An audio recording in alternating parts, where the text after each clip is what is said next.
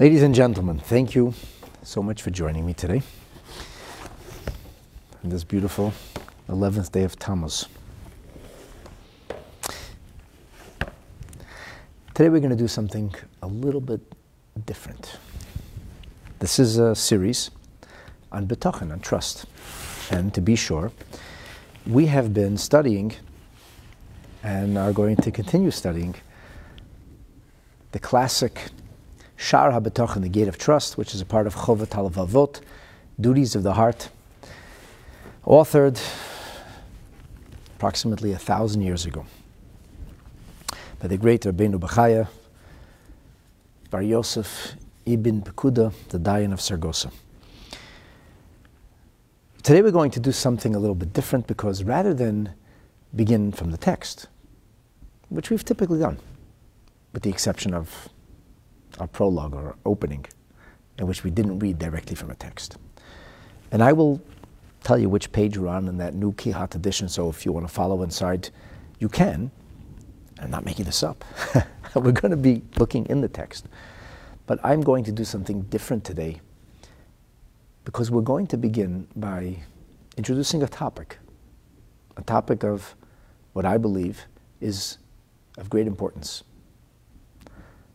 A topic which most of you, if not all of you, are familiar with, yet, by and large, you may actually be making a monumental blunder about this issue by associating it with a particular age or cohort. And as such, not realizing that you and I are very much in the line of fire. And we will come back to Rabbeinu Bechaya with Hashem's help. Today's subject is peer pressure.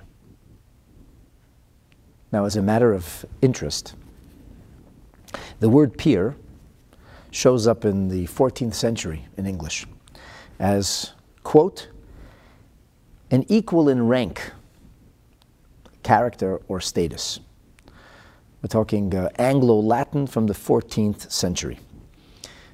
I think the first time it's used in the Latin or Anglo-Latin sense, it means like a, and I quote, a nobleman of a special dignity is how it shows up in writing in the late 15th century.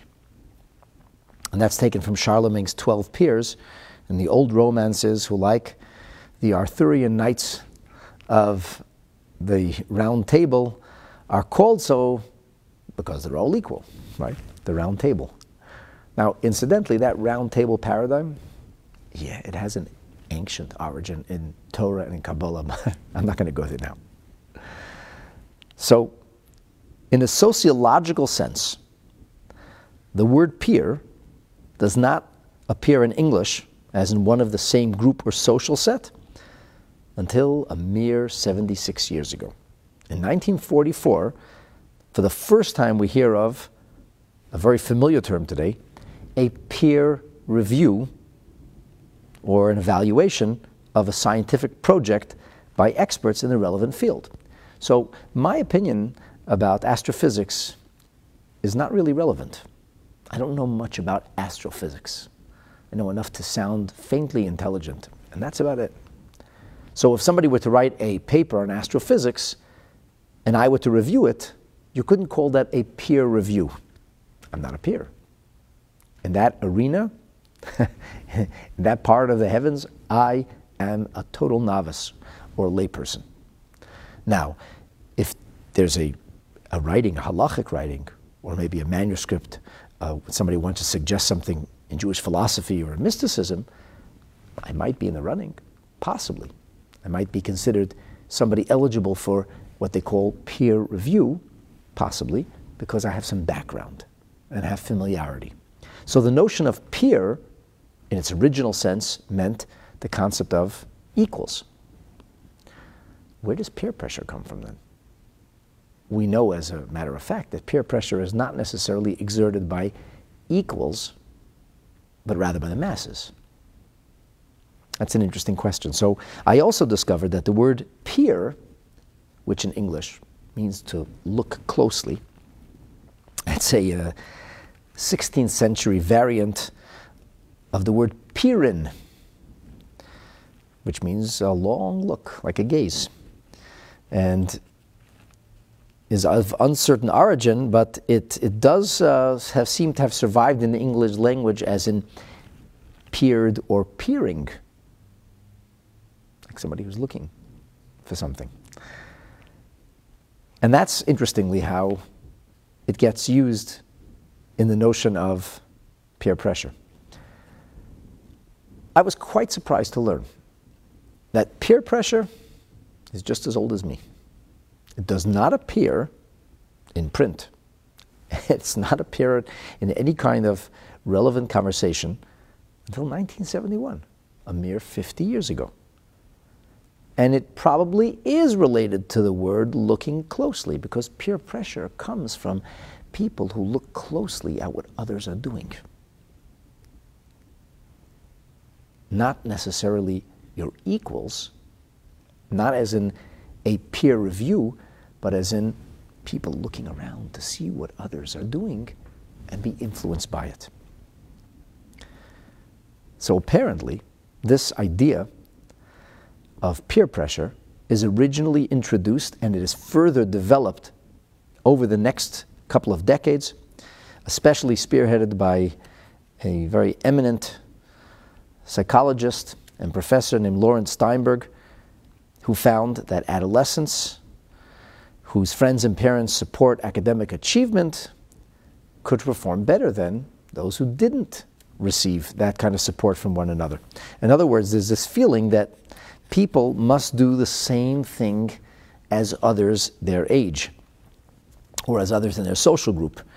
And they need to do this because that's how they can be liked or be respected.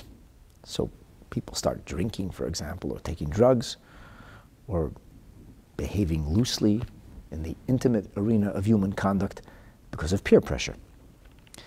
So peer pressure is not an adolescent, it's not a teenage thing. In fact, it's documented that it starts very, very early in childhood.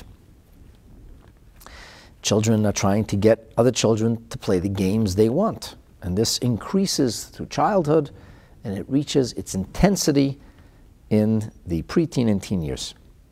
All adolescents, it is said, deal with peer pressure, and often on a daily basis. All of this is very well documented in many university papers, especially, as I mentioned, by Lawrence Steinberg, who is a psychology professor at Temple University. And Lawrence Steinberg has anecdotal evidence proving that the intensity of peer pressure usually peaks by about age 15 and begins to decline after the age of 18. So, they hear it from the experts. So peer pressure is a direct influence on people by other people, because they're looking at what other people do, because they want to fit in, because they want to be accepted. And as such, they will choose to alter their attitudes, their values, their behaviors in order to conform to an influencing group or an influential individual. And I don't think there's many teenagers who watch my classes. I'm not so cool. So you're younger than me or older than me. and saying, this has got nothing on us. We wouldn't do anything because of peer pressure. We're adults, we're independent people. If I don't like the environment I'm in, I simply switch it. Now, I want to make it very clear. I'm not an educator per se. I don't understand adolescence or childhood any better than anybody else does. My father does that. I did not come today to comment on what people tend to associate with the term peer pressure. I will not talk about children, and I will not talk about adolescence. I want to talk about adults. The peer pressure that you and I suffer from. Let me repeat that. The peer pressure we suffer from. And I'm using that word pointedly because it's not, in all likelihood, a good thing. Because it's causing you to veer from your beliefs, to do things you don't really want to do. It's causing you to alter your attitude and embrace ideologies you don't inherently agree with. And you're probably thinking, what is Mendel Kaplan talking about? I'm an adult. A child is stuck in his class. What's a kid supposed to do in 5th grade if all the kids are teasing him or making fun of him? Bullying is a terrible epidemic in the schools. It has nothing to do with modern variations that people have introduced over the last 10 or 15 or 20 years. It has nothing to do with the politically correct woke culture of changing attitudes of society. It's just not true. I was bullied as a kid. None of that was around 30 and 40 years ago. Bullying is typical for kids. Kids will tend to stick with their cohort or their group. Kids want to be popular. And you can't just say, well, I'm not part of this group. I don't like going to the school. I'm not going to go to that school anymore. You're kind of stuck. The school your parents chose for you is the school you're in. This is your grade. Those are your colleagues in school, your classmates. An adult can simply remove his or herself from a particular environment. If you find a job environment toxic, the good idea is to find another job. We're not slaves, we're adults. You don't like the job? Move on and find a new job. You don't like the shul you're davening in? You don't like the circle of people? We have a big shul. You can move to a different part of shul. You can associate with a different group of people. When we become majors, once we pass the teenage years, we really become independent. I don't care what people are going to say. I don't have peer pressure, you're thinking. My dear friends, this is a monumental mistake. We are all influenced by our environment, and oftentimes, much to our detriment. This is something all of us as adults have to be keenly aware of. And the answer, yeah, believe it or not, it's to be found in the field of Bitachon. If your Bitachon, if your trust in Hashem will be right, you will be able to transcend this problem with ease. Otherwise, I'm not so sure. In fact, I'm not sure at all. And that really is the point and the direction that today's class is going to take. So, having set aside what you might have thought today's class is going to be about, today's class is going to be about adults. Today's class is going to be about people who are going to be influenced in a negative way because of peer pressure. Now, the truth is that peer pressure has vastly expanded over the last decade or so, and that's because of social media. This is true for children also. The kids don't get any respite. When the kids aren't together in class, they're together on some kind of social media platform. I think Facebook is for the old fogies like me and you. I think the kids are cooler and onto new stuff, but there's copious evidence of children who have even harmed themselves, even so far as taking their lives from their shaming on social media. And it can be a awful, debilitating experience. This is also richly documented, or should I say, not poorly, but horribly documented, with many, many people who have suffered public shaming and the idea of being attacked on social media. So peer pressure, the peer pressure I want to talk about with you today, the peer pressure I want to be able to kind of overcome today, is actually a bigger problem than has ever been before. Social media is not a bad thing per se. It's a very sharp knife. It enables Torah to be taught in a way that is broader and vaster, probably than ever in history. Where somebody like myself, in the best of circumstances, in a different age, could have shared ideas of Torah with a small group, 100, maybe 500, who knows, maybe 1,000 people. Today, tens of thousands, hundreds of thousands in theory can be influenced and can be educated and can be uplifted and inspired by words of Torah, because the internet is a marvelous tool. It's a sharp knife though, and it can cut very, very deeply.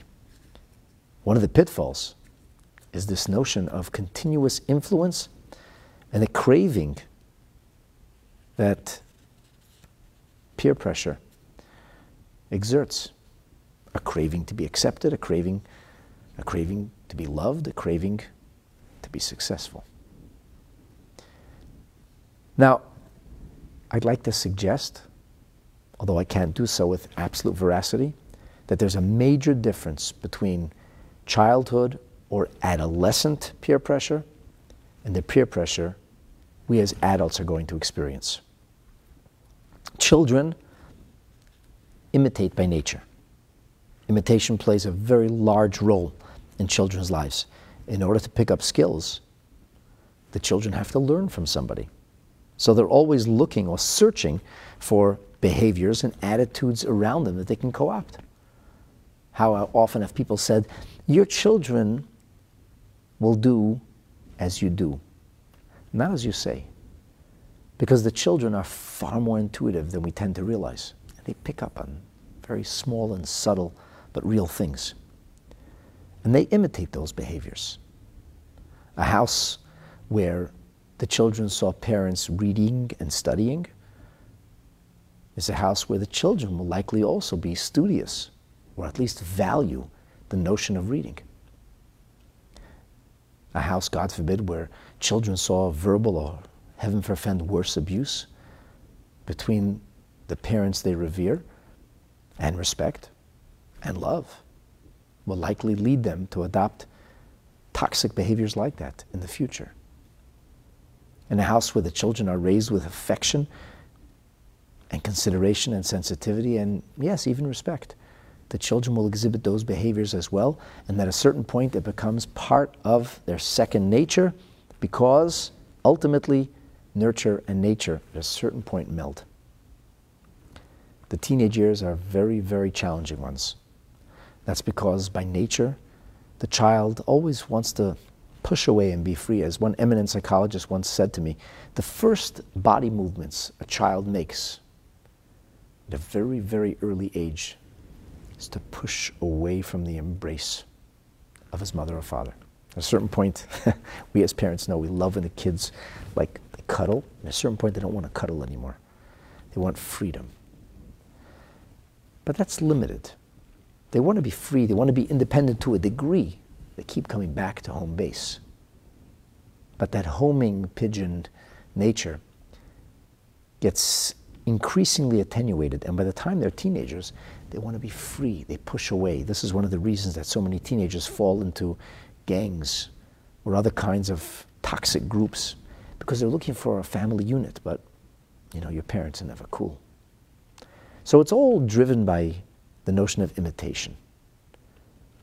I really believe that the children's instinct to defer to adults' judgment or to majority opinions is something that tapers off with age, and that's probably why the peer pressures you've heard of refer to children and adolescents. I'm talking about the notion of people being affected by their environment, A, because it's their nature, and B, because they feel threatened otherwise.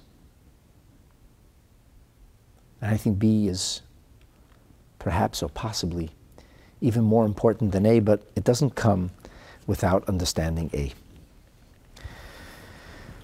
So even though the psychologist will tell you that the importance of peers declines upon entering adulthood, and the notion of social acceptance, which causes people or teenagers to engage in risky behavior and life-threatening things or making bad judgment, is, yeah, by and large something that kind of falls away when people become more mature. The truth is that there is copious proof to the notion that peer pressure is something that affects adults in a very, very strong way.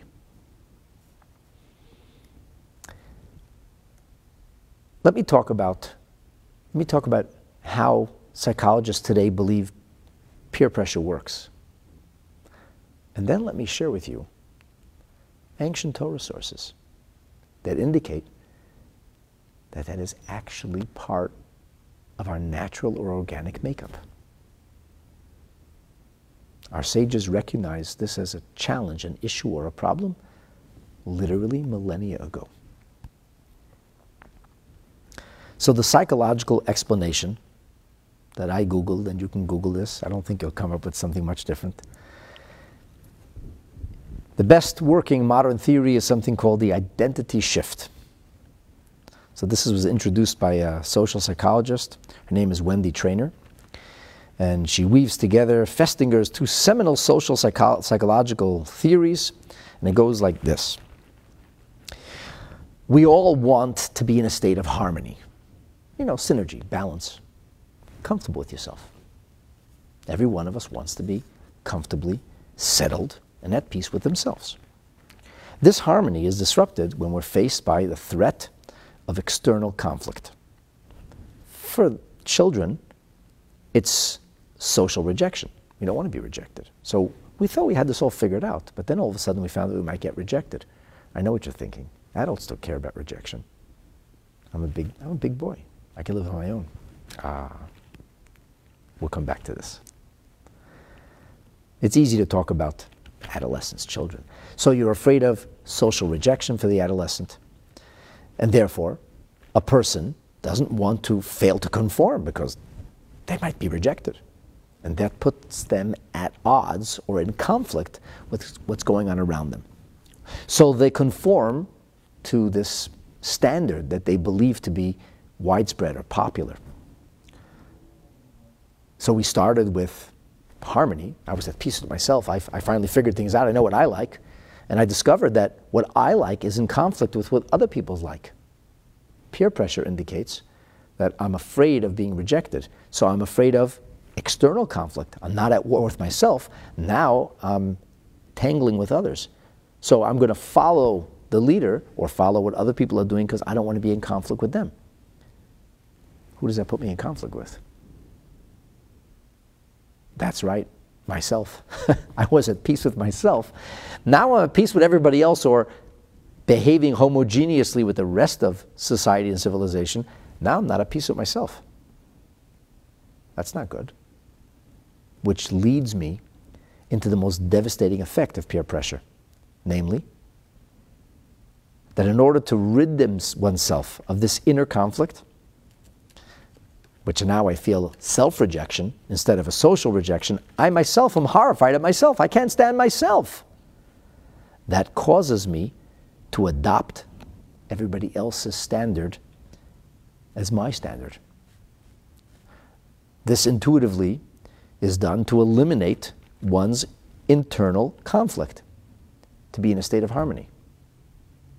In other words, peer pressure not only affects the way I act, in the end, peer pressure affects the way I feel and think. In other words, we are in danger of being influenced to the point that we will become somebody we don't recognize because of those external influences. The danger of peer pressure is not skin deep. The danger of peer pressure, if it's negative peer pressure, and most often it is, the danger of peer pressure is that it can actually transform us from within. That's a big problem. That's not just a problem for teenagers. It's a problem for adults. More so than you could possibly imagine. Let me take you to the words of Maimonides, Rambam.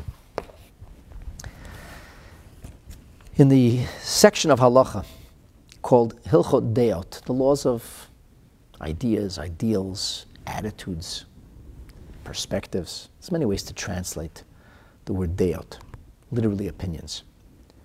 In the beginning of the 6th chapter, Maimonides, culling from millennia of Torah tradition, succinctly sews for us a tapestry,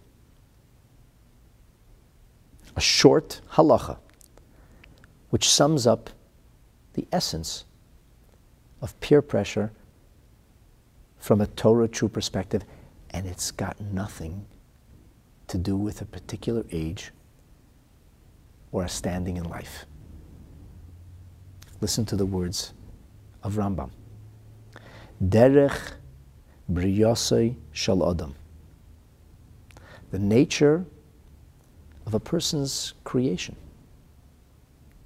The nature, in other words, of one's being. What Rambam is talking about is a human predisposition. We are all predisposed by nature. Liyot nimshach b'deotov uv'masov achareya v'chaverov. We are all predisposed to be influenced by our cohort, by our peers, by our friends, by what the people in our society are doing. V'noyheg ka'anshe medinase. The person will behave keminhag, as per the behavior. He will adopt the behavior of those around him. Think about the Rambam's words through the prism of modern psychology. A person is going to be nimshach, he's going to be drawn. The meaning of drawn, like water that's drawn from a source. Drawn means to go away from something. A person's being drawn after something.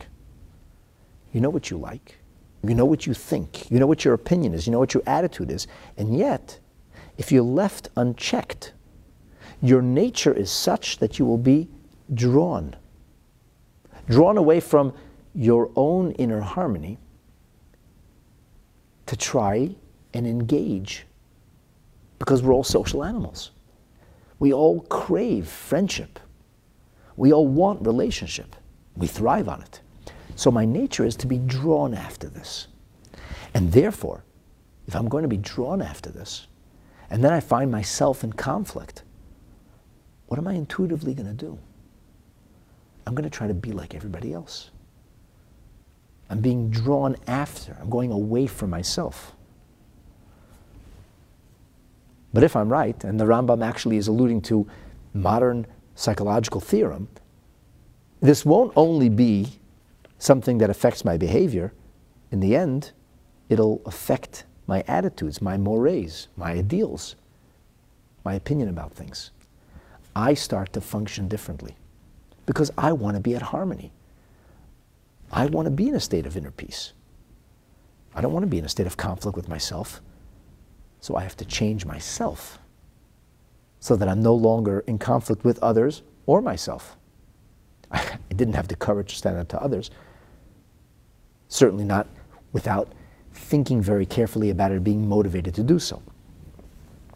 So what should you do? And why Rambam is telling this to us? He's not a book of psychology. Well, he's telling it to us because we have a halachic obligation to follow what is right and what is good. Lefikach, he says, tzarich adam lehischaber letzadikim. You should choose your circle carefully. And this is why I said I'm not addressing children, because they don't have this choice. It's tough being a kid. It's really hard to go through school if you happen not to be in a good group. It's hard to change schools. There isn't always another option. It's an issue. It gets even more challenging for teenagers. You're entirely influenced by this group of people around you.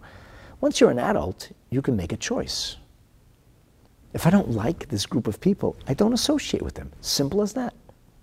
I choose a new social set of interaction. That freedom doesn't come to us until we're in our 20s. Until we've gone, if you will, out of that system of adolescence. The Rambam here is talking to adults. He says, you choose to be social, to engage with righteous people. V'leishav, and to settle yourself or spend time, etzel hachachamim tamid. Why? Well, because you're always going to be influenced. Kedei sheyilmad ma'aseim. So we can create a positive peer pressure situation where I'm going to be influenced by good people. I find my own selfishness in conflict with people around me who are selfless. So what do? Well, I'm going to behave selfish if everybody else is acting selflessly. I'm not going to behave in a lustful fashion if everybody else is behaving in a pious fashion. But then I'm in conflict with myself. I'm this selfish, lust-filled, creepy animal, and everybody else around me is so beautiful, sweet, and high-minded. I want to be at peace with myself. So intuitively, what am I going to start to do? I'm going to start to change into the person I'm behaving like. Which leads us into another Maimonidean ideal that is further developed in a quantum leap forward by the Alter Rebbe in Tanya, that a person is influenced by their actions. And therefore he says, don't give $1,000 to tzedakah at once, but it's better to give 1,000 acts of tzedakah, because every act of tzedakah will slowly refine you.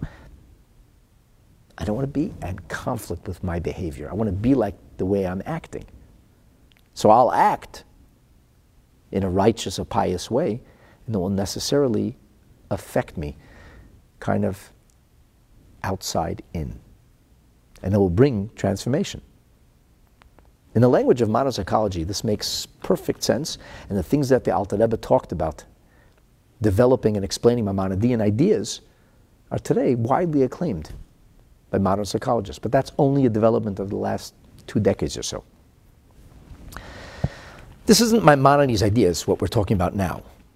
Maimonides' ideas about Roiv HaMaisa, about doing a lot of action, engaging in things until it changes you. He's talking now about environment. It's not Maimonidean. He draws on a long tradition of oral Torah that goes back to the Mishnah, the Talmud, the Medrash, and of course, ultimately to Moshe at Sinai. The Rambam simply, in his inimitable way, boils it down into a few simple words. He takes the thesis and the theorems of the sages as they had been expounded upon, and he succinctly snaps it all together. In one sentence, he told you, stick with the good people. Stay with the wise. That's what you should do. V'yisrachek, and you should distance yourself min harashayim, from the wicked people, from those who blunder in the darkness, he says. Why? You shouldn't be distant, exclusive, think you're better. Nah, Rambam says that's not the issue. The thing is, kedei shelo yilmadu ma'aseim, so that you don't learn to imitate their behavior. This is not my idea, Rambam says. King Solomon spoke about this. In the book of Proverbs, he says, Hoylech es hachachomim, walk with the wise, yechkam. What, do you absorb wisdom by virtue of walking with somebody? Kind of. Because the behavior that leads a person to acquisition of wisdom doesn't have to be taught. It can actually be caught, quite literally. Royach silim, if you pasture yourself with fools, yeroya, then you're going to be inflicting self-harm. That's King Solomon, Proverbs 13. The Rambam says this is not only about your immediate inner circle. He says ultimately, what if you live in a province, a neighborhood, a civilization? Today it's a global village, eh? Their attitudes, their behavior is bad. People don't walk in a straightforward fashion. Rama says, well, you got to move. He says, go to a place where everybody's righteous. A place where people behave properly. Now get this. What if all the places that he's aware of, the places he's heard of, maybe he doesn't know every corner of the world, but the places he's familiar with, all have rotten ideals. You're thinking, really? When was Rambam living? Well, he was living in the 12th century, but guess what? He says, K'moi zmanenu, 11th century, pardon me. He says, like our time. You know, imagine what Rambam would have to say if he was living in the 21st century? So what do? If this is like a global pandemic, a moral pandemic, there's a decaying, a rotting of attitudes that has really cut across all elements of human anthropology as we might know it today. We're living in a rotten society. People have insane ideas, inane ideas, and this is what you're surrounded with. What are you supposed to do? It's a good question, eh? The Rambam has some advice for you. He says, if you can't extricate yourself from the situation, yeshiv levada yechidi, well then become a loner. Disassociate. Shenemar yeshiv bodod v'yidim. It's a verse in Lamentations. Just be quiet, he says. Just distance yourself. What we call in modern English disengage.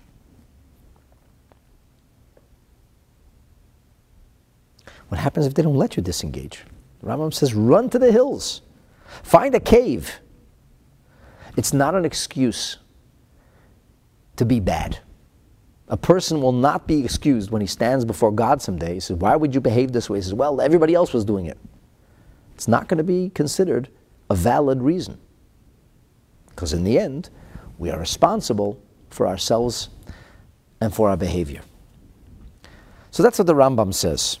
Now, the truth is that this idea is it's not an absolute concept. There is a notion of following exterior or non-Torah issue customs.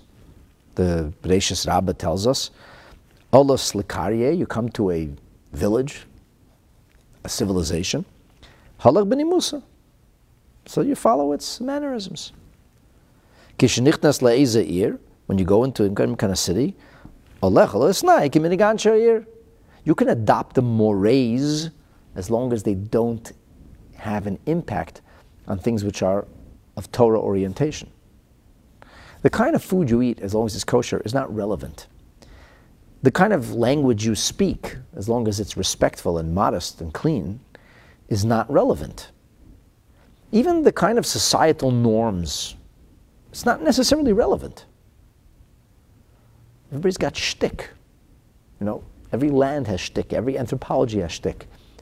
In fact, sometimes when people who come from different backgrounds meet or date, they have issues because different things mean different things in different places.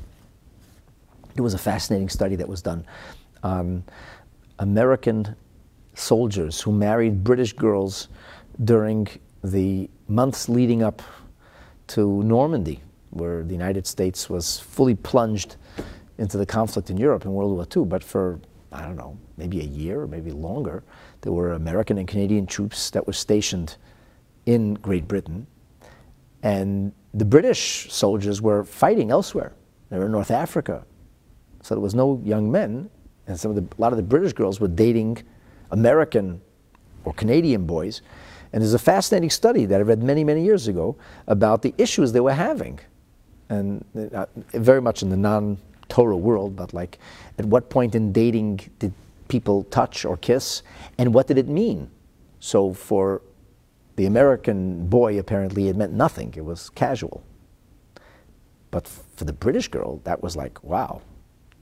You know, in the antechamber of intimate conduct. So she'd misinterpret that that language, the body language or the behavior, and go somewhere like with the American man said, like, whoa. How'd we end up going there? I'm not endorsing this kind of behavior at all, of course. That's not the point. The point is that this is just one example of how people do different things. And, people do business differently. People engage in friendships differently. That's fine. There's nothing wrong with following the mannerisms of a place. When the Rebbe came to the United States, he said, when he accepted the mantle of leadership as Rebbe, he said, it's customary here to make a statement, so I'm going to make a statement. No Rebbes before had made a statement upon their ascension to leadership. All right, it was different time, different place, different milieu. Here you make a statement. And the Rebbe's statement, of course, was about love and the three loves that are one love of Hashem, love of Torah, love of Yisrael. It's a beautiful subject for a different day. My point is that when the Rambam says, avoid everything around you, he's talking about a very specific arena, namely the arena of things that infringe on what is considered to be moral, what is considered to be decent, what is considered to be righteous, or the opposite from a Torah perspective. So, did Rambam really advocate that we should live in caves, as he says here? Many, of course, say no. It's a proverbial notion. He didn't mean we should go to live in caves or hills. It's a perspective on life. And let me present the Torah perspective as I understand it. I heard from many of my mentors and teachers over the years. I'll begin with a little bit of a metaphor. We Jewish people have a kosher diet. Kosher doesn't mean holy or blessed. It means prepared appropriately. And one of the interesting things about kashrut, about food prepared appropriate, is that many things that are kosher aren't organically kosher. Vegetables, broadly speaking, are kosher. Fruits, broadly speaking, are kosher. They need to be prepared today because with the end of pesticide use, the bugs have returned. So to make it kosher, I need to purge it of bugs, which are prohibited by virtue of Torah law. And then you may choose to cook or eat raw. But when it comes, however, to meat, it's a big deal to turn a kosher animal into kosher food. So there has to be a humane, painless act of slaughter. And then there has to be a separation of many, many forbidden parts of the animal that we're not allowed to eat. Like something called chalev, which is certain areas of forbidden fats, or the notion of the hindquarters, certain sinews. And then meat is full of blood, but blood is prohibited by Torah.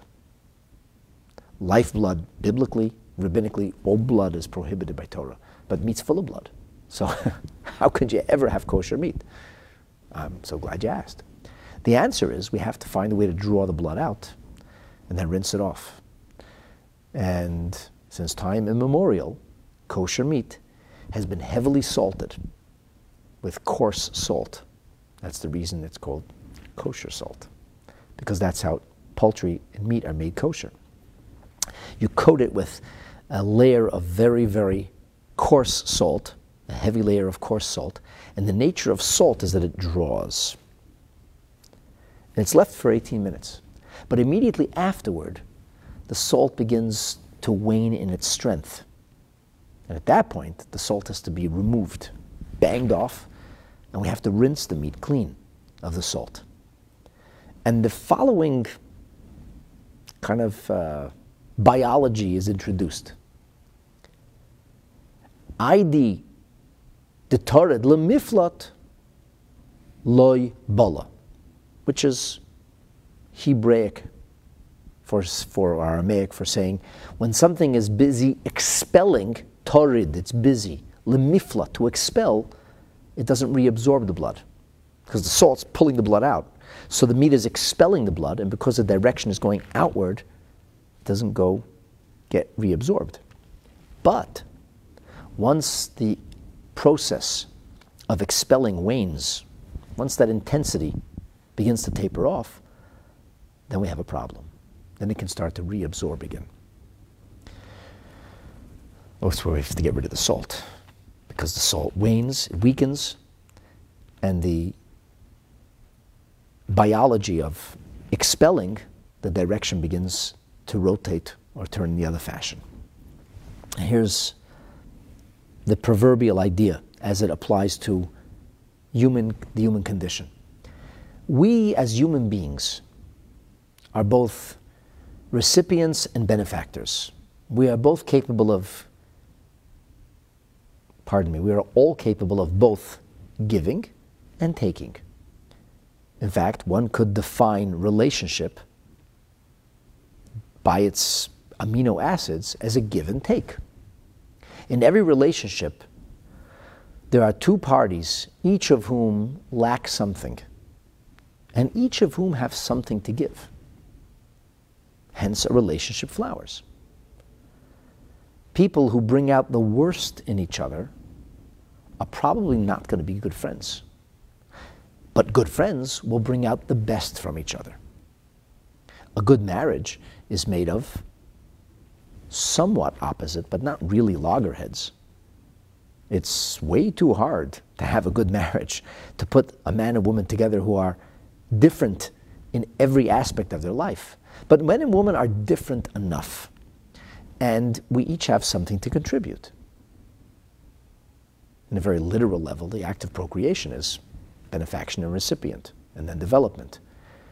And there's a unique energy. The father gives one energy, the mother gives another energy. This is a Torah idea. And they shouldn't be confused.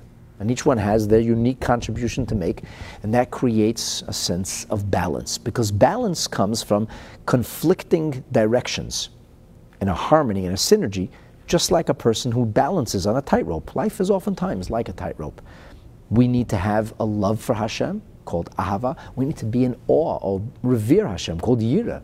And that love and awe, love and fear as it's mistranslated, creates a balance. It's metaphorized in the Zohar as two wings. Dare I use Eastern language, yin and yang? Okay, so do we have this in every relationship? There's something that I have, and as somebody who has, I want to give. Everybody wants to give. We all love to share. And you sense an ability to gain, to receive. But a normal relationship is one where there's give and take.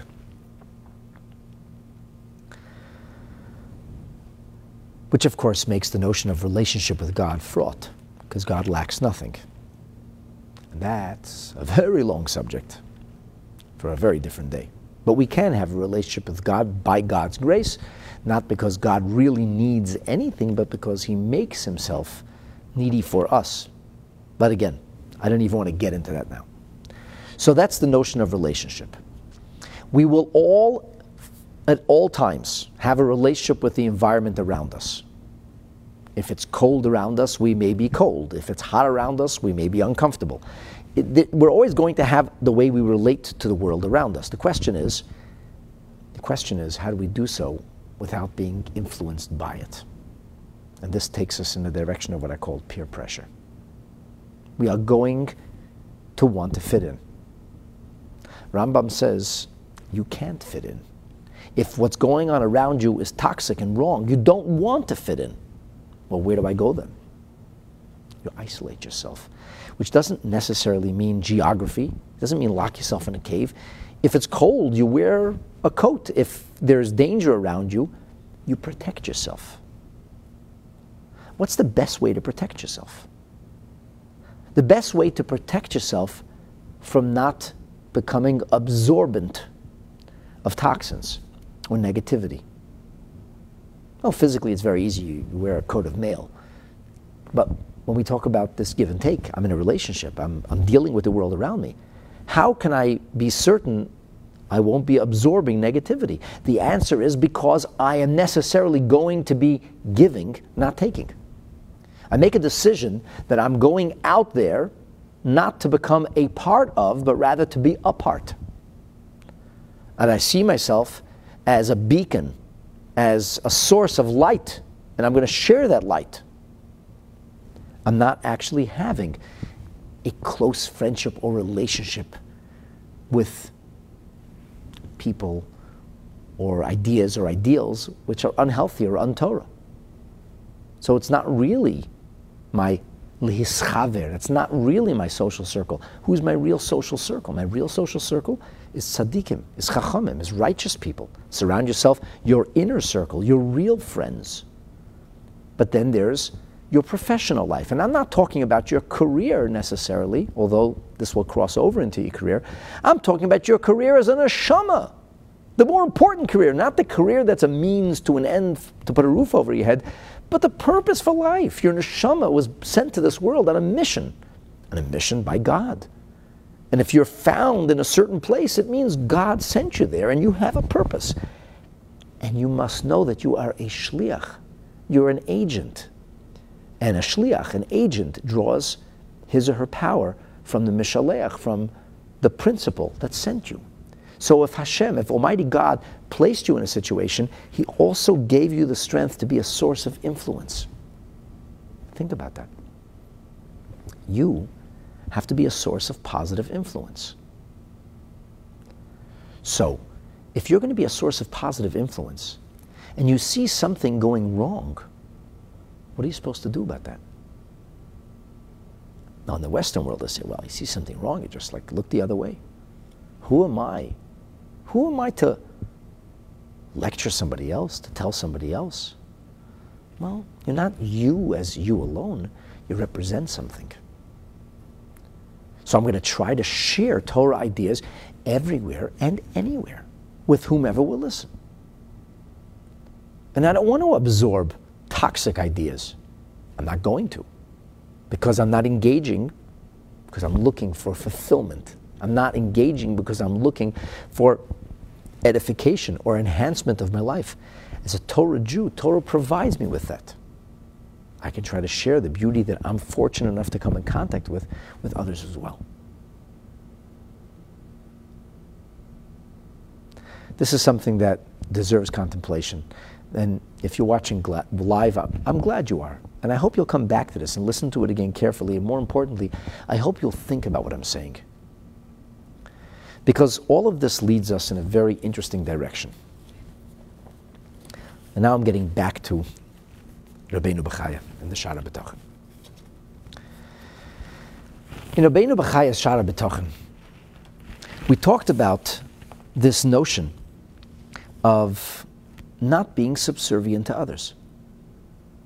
Why would somebody be subservient to others? Because they need the others.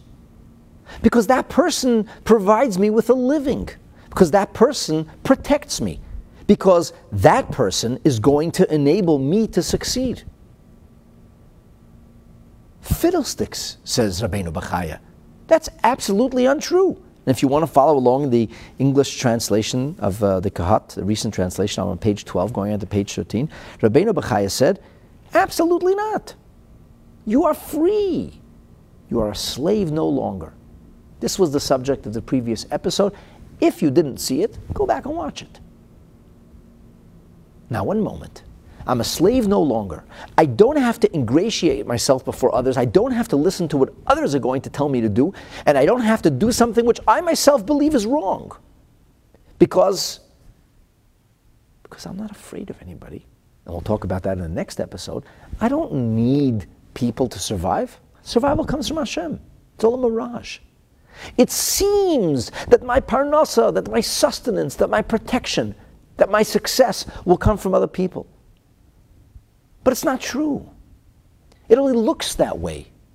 That's the mechanism Almighty God built to obfuscate and camouflage His continuous involvement with every single detail of life. The truth is that everything comes from Hashem. That's Bitachon. That's trust in Hashem. That's faith internalized.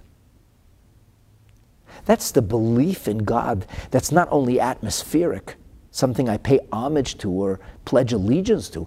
That's something that I actually can live by. And if I live by it, I'm a slave no longer. But I'm going to be influenced by my environment. Now I'm going to be a little bold now. I'm going to insert everything I just spoke about right into the next piece of what Rabbeinu Bechaya is saying.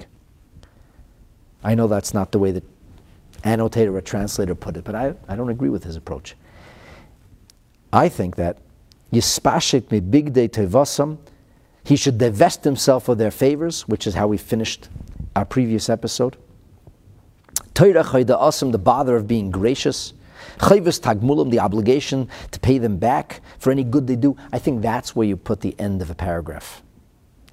I would like to humbly suggest that ve'im yochiach esam, if he needs to rebuke them, is a new paragraph. This is a new idea. And there's a bit of a missing link. And Rabbeinu Bachai doesn't talk about it. Maybe he expected us to figure this out by ourselves. I think he did, actually. Because, ask yourself the question. If you're looking inside, if you have the book, look inside. If not, listen to me carefully. He says, "Ve'im yochiach esam," and if he's going to rebuke them, le'yizar b'chveidam, then don't be careful about their honor. Don't be afraid to offend them. Rabbi Bachaya, why in heaven would I be rebuking other people? Why in heaven am I getting involved in other people's lives? Are you kidding?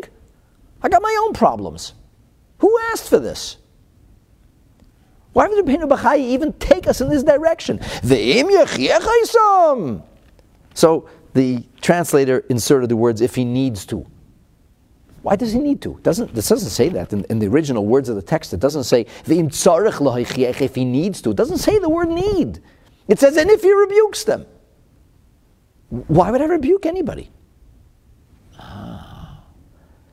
There's a missing link here. My humble suggestion is that the missing link is that each and every one of us is susceptible to peer pressure. Peer pressure is a really big deal.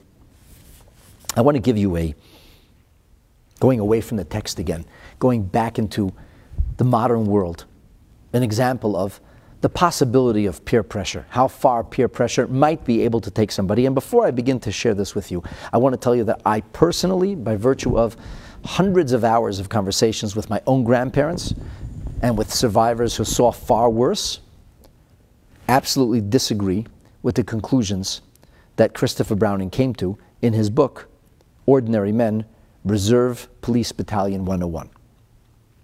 I totally disagree. I think that he is wrong-headed in his approach, and I think that his conclusion is faulty.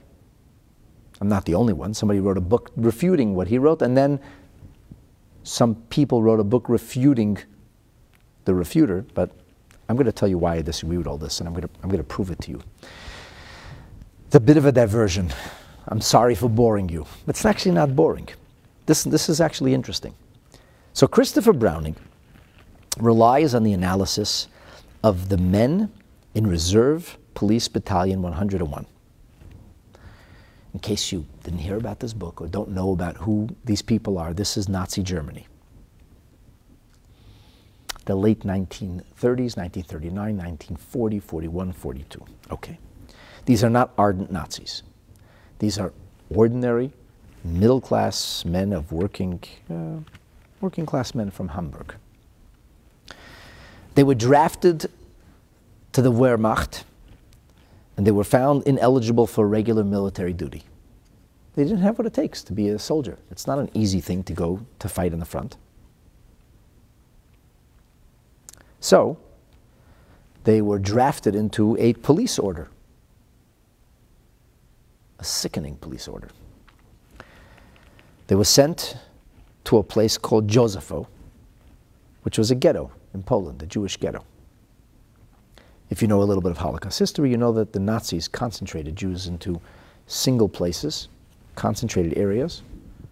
They would take over a Jewish neighborhood and turn it into a ghetto, oftentimes with barbed wire around it, locking the people in, concentrating far, far more people than the space could possibly hold, pushing their existence literally to the edge of possibilities.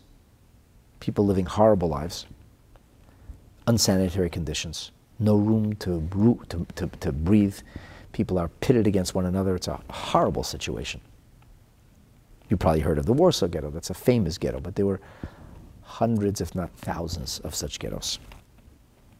One of the most shocking numbers I ever discovered is, and this has only been discovered in the last couple of years, that the amount of concentration camps and detention camps, and some of them is very, very small, with just a few dozen people who were held against their will in inhumane conditions, most often succumbing to the conditions or being murdered. The number of such camps, if you didn't hear this before, it'll be a shock to you, but you can Google it and find out. I'm not making this up. Over 60,000. 60,000. So anyway, Battalion 101 is sent on a military mission to go to Josepho and to round up the men, and then to kill, let me rephrase that, to murder the woman, the children, and the elderly on site. Just shoot everybody dead.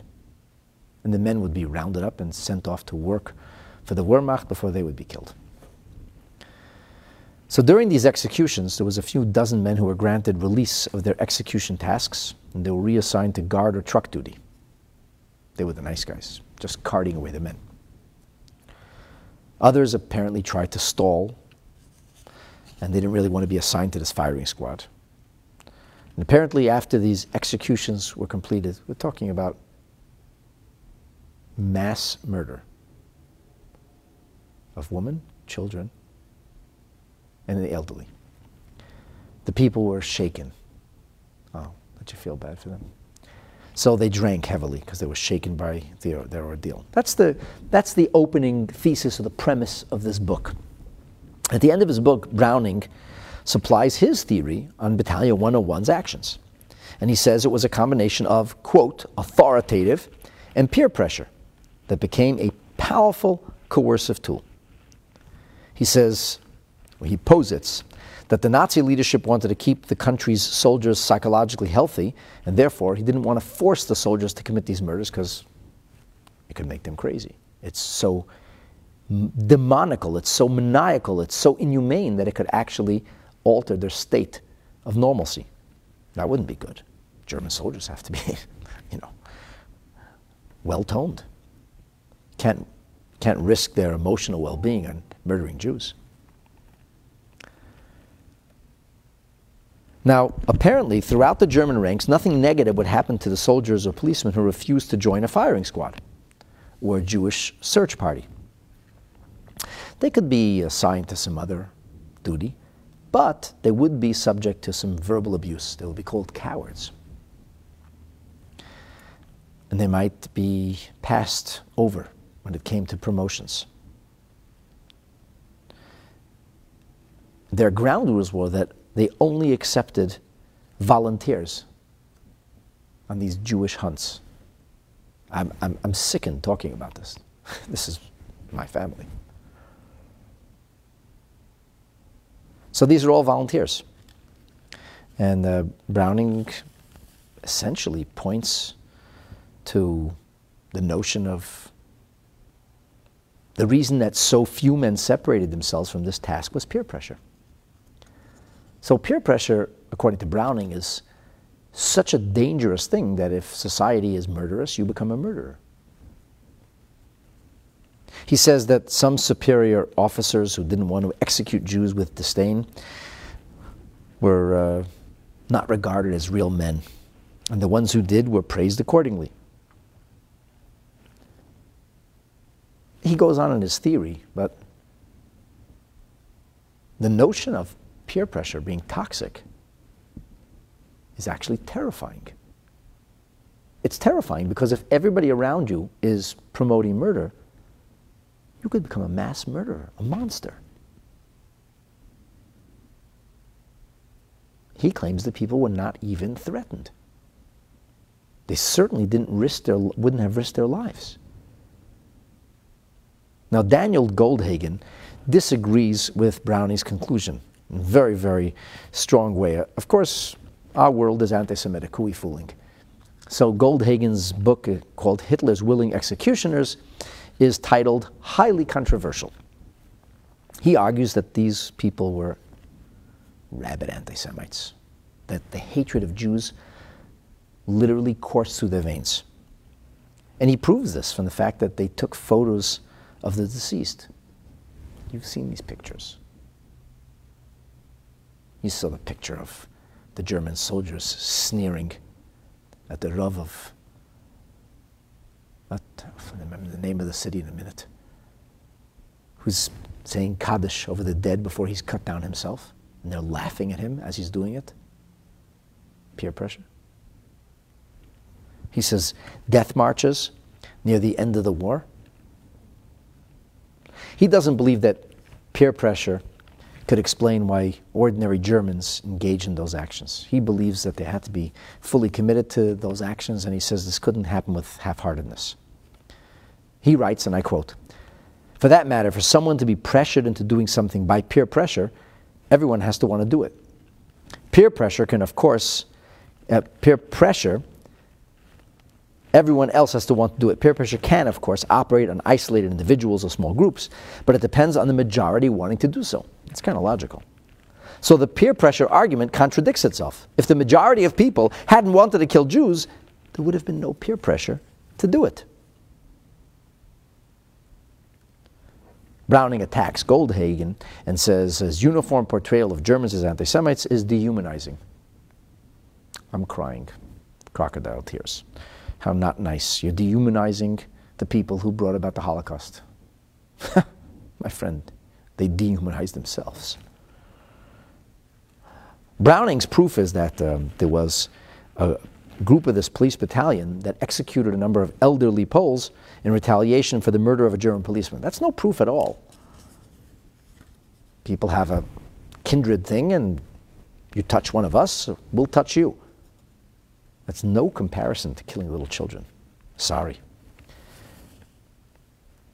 I know I'm right because the day my grandparents escaped the Soviet Union with my father as a baby, the locals came to kill my grandparents and my father. And I heard the story from my grandmother many times. And that's 1946. Well, the truth is that Hitler's willing executioners are not only Germans, but a vast array of the population living in Eastern Europe. This is a very, very intense, painful, and difficult subject to talk about, and the truth is I don't want to belabor it. The fact that Hitler's willing executioners also murdered handicapped people in the euthanasia program, or killed Soviet prisoners, or exterminated Romas or other people, in no way, in my humble opinion, is able to exonerate the charge or the brutality that was unique against the Jewish people. But here is my point. Browning is no fool. And even if he's wrong about the Holocaust, the very notion that he could use the argument of peer pressure to explain the murder of hundreds of thousands of innocent people, I'm talking about the people who were hunted down, not those who were gassed or shot into open graves. I didn't even talk about Lithuania, that at the end of the war was 96% of its Jewish population murdered, the vast majority by the locals, with hardly any Gestapo or SS involvement. The notion that people might be influenced by peer pressure, the notion that intelligent psychologists can even discuss this idea, whether it's true or factually incorrect, is terrifying. That means if we don't protect ourselves from peer pressure, we are capable of violating the most basic ideas and ideals that we believe in. OMG. What are you going to do to protect yourself? I mean, it means you can violate your humanity. If everybody around you does this, you can actually become a monster. What you may perhaps say, in Browning's defense, is that there were some Germans, or Lithuanians, or Latvians, or Estonians, or Croats, or Ukrainians, who murdered Jews because of peer pressure, because everybody else was keen to do it. Think about that, though. Peer pressure is so dangerous that it can actually turn a decent person into a subhuman demon, a monster. I don't use the word animal. Animals aren't evil. So we really need to protect ourselves from peer pressure. Peer pressure so strange to me that people talk about peer pressure with teens and adolescents, when at the same time there's a book that describes a nation, thousands of people, turning into unmitigated monsters because of peer pressure. And we think, oh, peer pressure has nothing to do with us. It's got everything to do with us then. That's what the conclusion of modern psychology comes to. How are you going to protect yourself?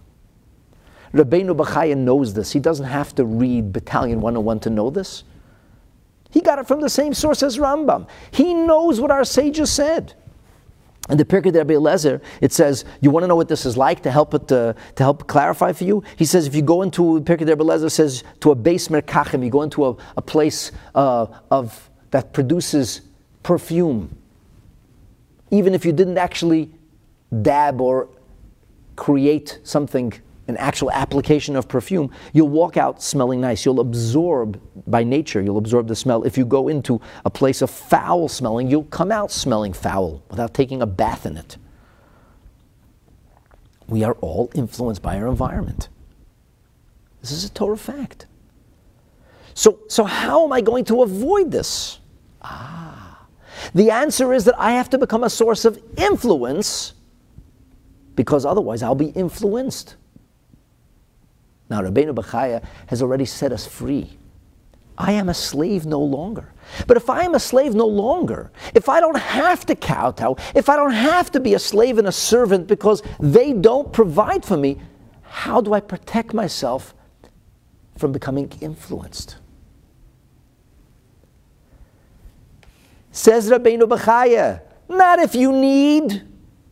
Please scratch that word out, in my humble opinion.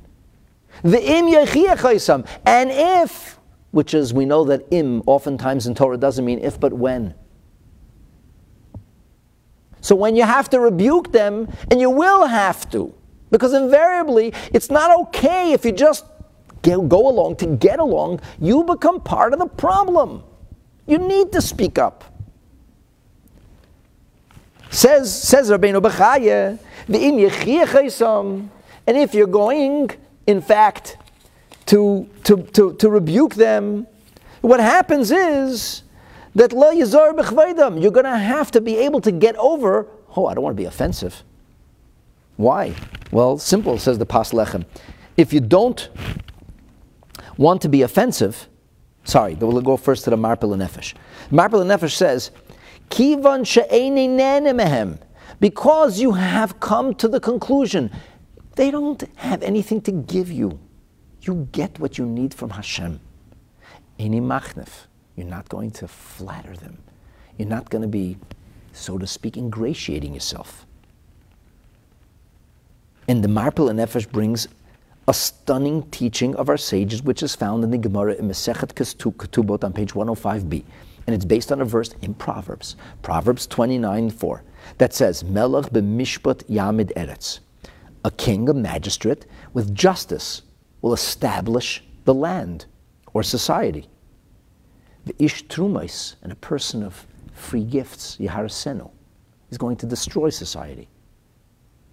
The Marpel Nefesh says, Eini doi medayin lemelech. Im doi medayin lemelech, pardon me, if a judge, the one who administers justice, does so with force, with a sense of authority, executive power, she'eini tzarech l'chlum, he doesn't need, the justice system doesn't need you. The justice system has a job to make sure that you are coerced or forced into doing the right thing. That's what the justice system is about. Yamid Aretz. Then you can have a peaceful society. A kohen, a priest, a holy man. But his job is to work in the Beis HaMikdash. How's he sustained?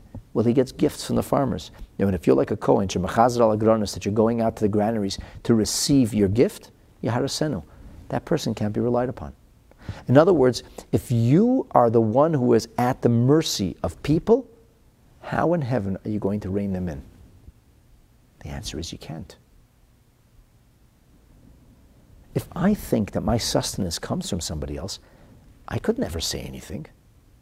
Are you kidding? If I say something, I'm going to be isolated. I'll be ostracized. I'll lose my business. I'll lose my ability to function. I have to sustain myself. Hey, you got to survive. But now that I've learned Sha'ar HaBitachon, now that I know I'm a slave no longer, if he's going to be rebuked, he's not going to, so to speak, be worried about their honor, which doesn't mean, by the way, you should dishonor anybody. I'll share that with you in a moment. The Pas Lechem says, he's not going to try to use what they call in Yiddish, Zaydene Henchikes, literally silk gloves. You know, kind of to say something but not really say anything, dodge the raindrops, use ambiguous terms. He won't be forthright, and that wouldn't be respectful. Guess what he says? That kind of rebuke will get you nowhere. You need to be straightforward with people. Ozle Yispolu. They're not going to be impressed. They won't be fazed from his teichacha. Because he's afraid. Afraid to get up and say the truth. Many years ago, I was a coward. Somebody was doing something really bad in the community, and I had to deal with it. I was a coward. So what's the easy way out? I figured I'd give a sermon about it. I'd talk about it. But I had this one person in mind, and I was sure that he would understand the message. And I'll never forget. It was in this very room. He came over to me after. He says, Rabbi, you gave it to them good today. I said, oy vey. And then I became ois coward. And I said, look, actually, here's the situation. I was still a coward. I did it a few weeks later. But you have to deal with it eventually. You need to deal with things. You need to be able to deal in a straightforward way. And if you're going to always worry about not offending people, it's not going to work. Now that doesn't mean to go around and be offensive. In Hayom Yom, the Hayom Yom of Chavav Adar, the Rebbe writes, quoting a letter from the Frierdiker Rebbe, before the commandment, that's what we're speaking out, you should surely reprove, it is written, that you will not hate your brother. The rest of the verse is bilvavecha in your heart. For this is a necessary prerequisite for rebuking a fellow person. The verse also continues, do not bear a sin because of him. That is to say, if your reproof is ineffective, it is certainly you who are at fault. Because if your words would be sincere, they would have an impact. The reason your words didn't make a difference is they didn't come from the heart. You see, the problem is that most often when we quote-unquote rebuke others, we don't do it right. We do it arrogantly. We do it disparagingly. We do it with our own agendas, and it's ineffective. Entirely ineffective. Elsewhere in Hayom Yom, the Rebbe writes, this is on the 22nd day of El, he says, Toras HaChasidus Dereshes demands that before you begin to do any kind of tochacha rebuking, you got to cut your fingernails. What does that mean? Nitstechen, not to gash. And he quotes a Zohar. The Zohar says, B'tufroha achidon. That Zohar literally means is that the klipa, that the negative forces, if you need to have modern terminology, the germs get stuck under your fingernails. That's actually true. When you're worried about cleaning, clean under your fingernails. Doctors will tell you, make sure water runs under your fingernails and keep your nails short. Because if your nails are long, that's where the culprit hides. That's where literally the germs are, and that's where the klipa, the, so to speak, unholy forces that attach themselves to you, that's where they hang out. That's where we have netilat yadayim. It's called in Yiddish negel Wasser. You wash your hands in the morning. That's where the klipa goes. And as it refers to in this particular situation, when a person comes to say something to somebody, but he gashes the person as if clawing them, when you claw somebody, you do nothing positive. You need to get rid of that sharp nails. You can't claw anybody. You have to speak in a manner that comes from the heart. The previous Rebbe, in that very letter, goes on to write, and he says, first of all, reproving somebody should never be done in public. Public shaming is totally inappropriate. If you are sincere, you got to have a conversation with somebody privately. Besides the fact that there's nothing to be accomplished, he says, it'll be counterproductive. The one who is publicly shamed immediately, intuitively, rises in self-defense. First of all, he tells you, you're telling me? People in glass houses shouldn't throw stones. Who are you to tell me what to do? And even if he can't find any major fault within you, he will say, who are you to tell me? Even if this is not your issue, who do you think you are? You have your own issues. The previous Rebbe says it has to be done in a very, very private way, and he recounts a story that happened in the winter of 1906. He says there was a number of Hasidim that were business partners, and one of them behaved inappropriately. And he said he saw the way his father got involved in a very difficult and complicated situation. And he had to take some harsh repercussion, but he did it in the quietest of ways. Nobody knew. And his father mentioned to him, this is the mitzvah of covering the blood. A proverbial interpretation of not having somebody's blood rush to the face, not embarrassing somebody in public. He recounted that in the summer of 1891, there was a very, very intelligent, highly intelligent and educated chassid who seemed to be quite flippant with criticizing others. And the Rebbe Rashab commented, there's a head without a body. Because the head is like he has lots and lots of knowledge, but the body of Yiddishkeit is missing because he has no sensitivity. There's a mimer that was actually released for study for Yud Beis Yud Gimel Tammuz, very timely, in the year 1935. And it's all about how one should rebuke. It talks about a person who's in a senior position, and it talks about a person whose job is leadership of the Jewish community. And it says, yeah, you have to rebuke. And you have to rebuke to the point, as the Gemara says, in Mesechet Bava Metzia, even 100 times. As the Gemara in Erchen tells us on page 16, even until the person hits you because he's so angry at you for telling you off. He says, yeah, that's true. However, he goes on to explain, it cannot be done in public. It has to be done quietly. He says it's a terrible way if it's done with embarrassment. And he says even then it has to be done with sincerity and humility. And he describes the humility in great detail. And he says, if you come and talk about the evil of the sin and the consequence, you'll accomplish nothing. Instead, you have to talk about lack of sensitivity. And it's an animalistic kind of behavior to be ignorant of one's surroundings, like a bull in a china shop kind of. You have to find a way to appeal to somebody's emotions and his intelligence and his spirituality.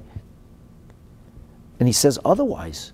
It says when the generation is sinful, then gam hu nitfas ba'oven hador. Then the leader becomes a partner, so to speak, in crime. He's blamed for their behavior. And the Rebbe goes on to say, the Frierdiker Rebbe says, this is really a confluence of literally centuries, millennia of Torah literature on the subject. He says the person who does this, as it's illuminated by Chassidus, has to also, when he points a finger at somebody else, as one wise person said, there's 3 fingers pointing back at you, he has to point fingers at himself. He said, if you see something wrong with somebody else, you have to be certain that the same is found within you in a more refined sense. But then again, you're in a position to lecture or to rebuke, you have to be in a more refined position. So little things make a bigger difference. Higher level of purity, the more a tiny impurity becomes visible. And he says, when you realize that as much as you're rebuking somebody else, you're actually rebuking yourself. And you're speaking about it, and you include yourself in that rebuke. And with great humility, but also in an unvarnished way. Not in what we call a politically correct fashion. So he says, if you have Bitachon, if you know that you don't have to worry about, but what will happen? What do you mean what will happen? You're doing the right thing. If you do it right. If you do it with humility and sensitivity, whatever parnasa is yours will be yours. Whatever fame and fortune is yours will be yours. And whatever won't be regardless of what you do. That's called Bitachon. That's trust in Hashem. Lo yizor b'chveidim. I'm not going to worry about, well, how do I say it in a respectful way? Because that's going to diminish the efficacy and the straightforwardness of what I actually have to say, and it will therefore be ineffective. even if it's done in a humble and contrite and sincere fashion. V'im yachlimim, and if you have to embarrass them, how could you embarrass anybody? Well, it's not so simple. You take a look in Hilchos Deis, just a few halachas later, the Rambam says that a person behaves inappropriately, and you come and you tell him, listen, you got to stop doing this, and he doesn't listen to you. You have no choice. You have no choice. The Rambam goes on to say that when there is no choice, then you have to stand up and you have to do what is necessary, even in a very public way. In fact, the Rambam, in the end of Halacha Ches, says, B'divrei Shamayim, if it's the honor of heaven at stake, then lechazer bei b'seis, if a person doesn't listen when you came privately, then machlim v'noisei b'rabim, then you're forced to confront them and shame them in public. Umefarsim im chetei, then you have to publicize, this is wrong. Umechor v'noisei b'fanav, you tell the person to his face, shame on you. Umevazin umekal v'noisei, you strip him of his dignity. Rambam uses very sharp words. You curse him. He says, what did the prophets do? Did they walk on eggshells? Did they mince their words? Obviously, you have to do it like the prophets did it, in the sincerest and in the humblest of ways. So le'yevish mehem, you're not going to be ashamed. You're not going to be embarrassed. You're not going to be embarrassed because from who is there to be embarrassed? Here we find something interesting. The words of Rabbeinu Bachai are, Lo yeyaf Elohem. You won't pretty it up. You won't beautify it. You won't kind of, smooth things over. Hasheker. This is a lie. Well, it's a beautiful lie. You can kind of reframe it, make it beautiful. But it's still a lie. It's still untrue, unhealthy, and immoral. And it has to be called out as such. The Pas Lechem says, Lo yayafe, don't beautify derech hanagosim, the way that they're behaving. Heim oisim tachlis sheker, if they're doing something which is the epitome of evil and deceit. Lo yayafe, I say, don't make it look good, don't pretty it up. Hakigana, I say, call it out for what it is. The Tov HaLevanon has a different version. He says it's not a hey, it should say, Lo yofeach lahem hasheker. What does that mean? He says yofeach comes from the terminology of rationale. Higoyin. With words, you can somehow turn things around. People have a way with words. They call murder mercy today, compassionate care. Hastening somebody's demise is not called an act of killing, it's called an act of compassion today. But that's what it is. And we have an obligation to say so. This is wrong. How do you know? Because Hashem says it's wrong. It doesn't matter how people feel about it. He says, don't use words to shift the perspective and reframe it falsely. David HaMelech uses this word in the 27th Psalm, verse 12, when he says, V'yifei achamos, people who rationalize or trivialize robbery, dishonesty.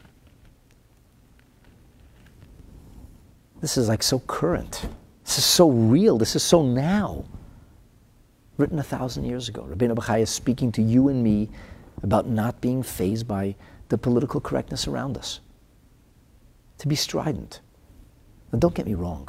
I'm not saying look for battles. I'm not saying get involved in anything that isn't relevant to Yiddishkeit. We talked about that before. You come to a place, the mores that are not relevant in the areas of morality, the ethos that have nothing to do with ethics, just the way people do things, when they say please or how they say thank you, that's fine. And we don't have to look to enrage and to engage, but we do have to try to influence. And sometimes, when you're faced with a necessary evil, you have to call it out and say it for what it is. It's not an option. If you don't have Bitachon, you'll never have the gumption. You'll never have the courage. You have too much at stake.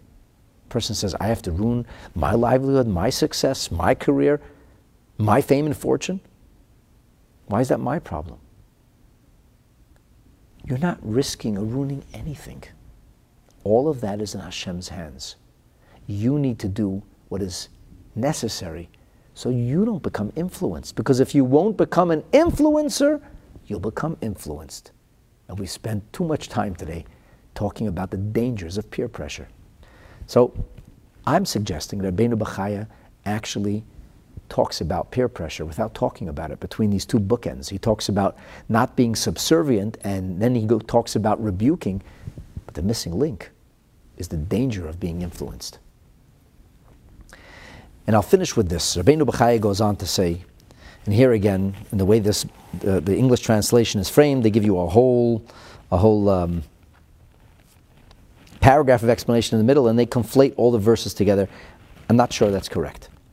So to me it seems that the first verse is separate from the others. The other verses talk about fear, and we'll talk about fear tomorrow. But the first verse does not talk about fear. The first verse he says, this is K'moi Sha'omar, as the prophet said.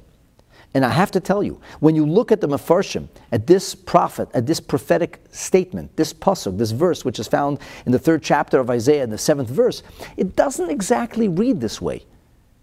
It doesn't read that way. According to Rashi and Radak, either Isaiah wasn't going to be challenged, or if he would have been challenged, Hashem prevented him from being challenged. Rabbeinu Bachaya understands the larger message of this verse is not only speaking about Isaiah, but rather Isaiah sharing with us an attitude that is relevant and meaningful for us all, as Isaiah the prophet says, K'masha Amar Navi. And what did he say? He said, V'Hashem Elikim Yazar Li. The Lord God helps me. Nobody helps me. Hashem helps me. Yeah, of course I say thank you if you help me, but I don't rely on that help, and I won't do the wrong thing in order to try and obtain it, because my help comes from Hashem. And therefore, he says, Al Kain Lo Nechlamti. I wasn't embarrassed. What was Isaiah doing? He was speaking truth to power. He was speaking to the enormous peer pressure that he and others faced. And he was fierce. And he delivered his messages unflinchingly. And he said, Lo Nechlamti. Al Kain Samti Pone Kechalomish. He made his face like a flint, like stone, and with a stony expression. He, so to speak, was resolute, and he delivered the message. Ve'eda, and he said, I knew I would not be ashamed. Ki lo evrish. They'll threaten you, will shame you, will ruin your reputation, will dismantle you piece by piece. My dear friends, all of this comes only from Hashem. Don't be concerned of what people will say. Don't be ashamed. If you have to assume a poker face, a stony face image, you do what you must. And you say the truth. Because the alternative is really simply not an option. This is exactly what the Rebbe showed us during the course of his inspired leadership. The Rebbe would speak about issues, never in a personal way. Never speak about people, always speak about issues. Never character assassinate, never demonize, never spoke a bad word about a person. He spoke about ideas, he spoke about ideals. He spoke with pain in his heart. He spoke with love and concern and an ocean of faith and trust in Hashem. The Rebbe publicly recounted that once he was threatened that if he wouldn't stop speaking about the issue of who is a Jew, that they would have a team of scholars that would refute the Rebbe's talks on Rashi. And the Rebbe said, firstly, who says they can? Who says? And the Rebbe said, and suppose they refute all of my theses. Suppose they prove or try to disprove the Torah I'm teaching. The Rebbe said, this is the truth and it must be said. My honor has nothing to do with this. And there were many who sought to diminish the Rebbe's honor. And in turn, only they were diminished. We don't have, the holiness, the vision, the Ruach HaKodesh, all those things that the Rebbe had. But we can try to emulate the Rebbe in standing tall and proud and having resolute faith and Bitachon in Hashem Yisbarach. And if we have Bitachon, and if we know that our bread isn't buttered by anybody but Hashem, that our sustenance doesn't come from any source other than Hashem, and we live with that Bitachon, we will have the ability to serve as a beacon of light and a source of positive influence.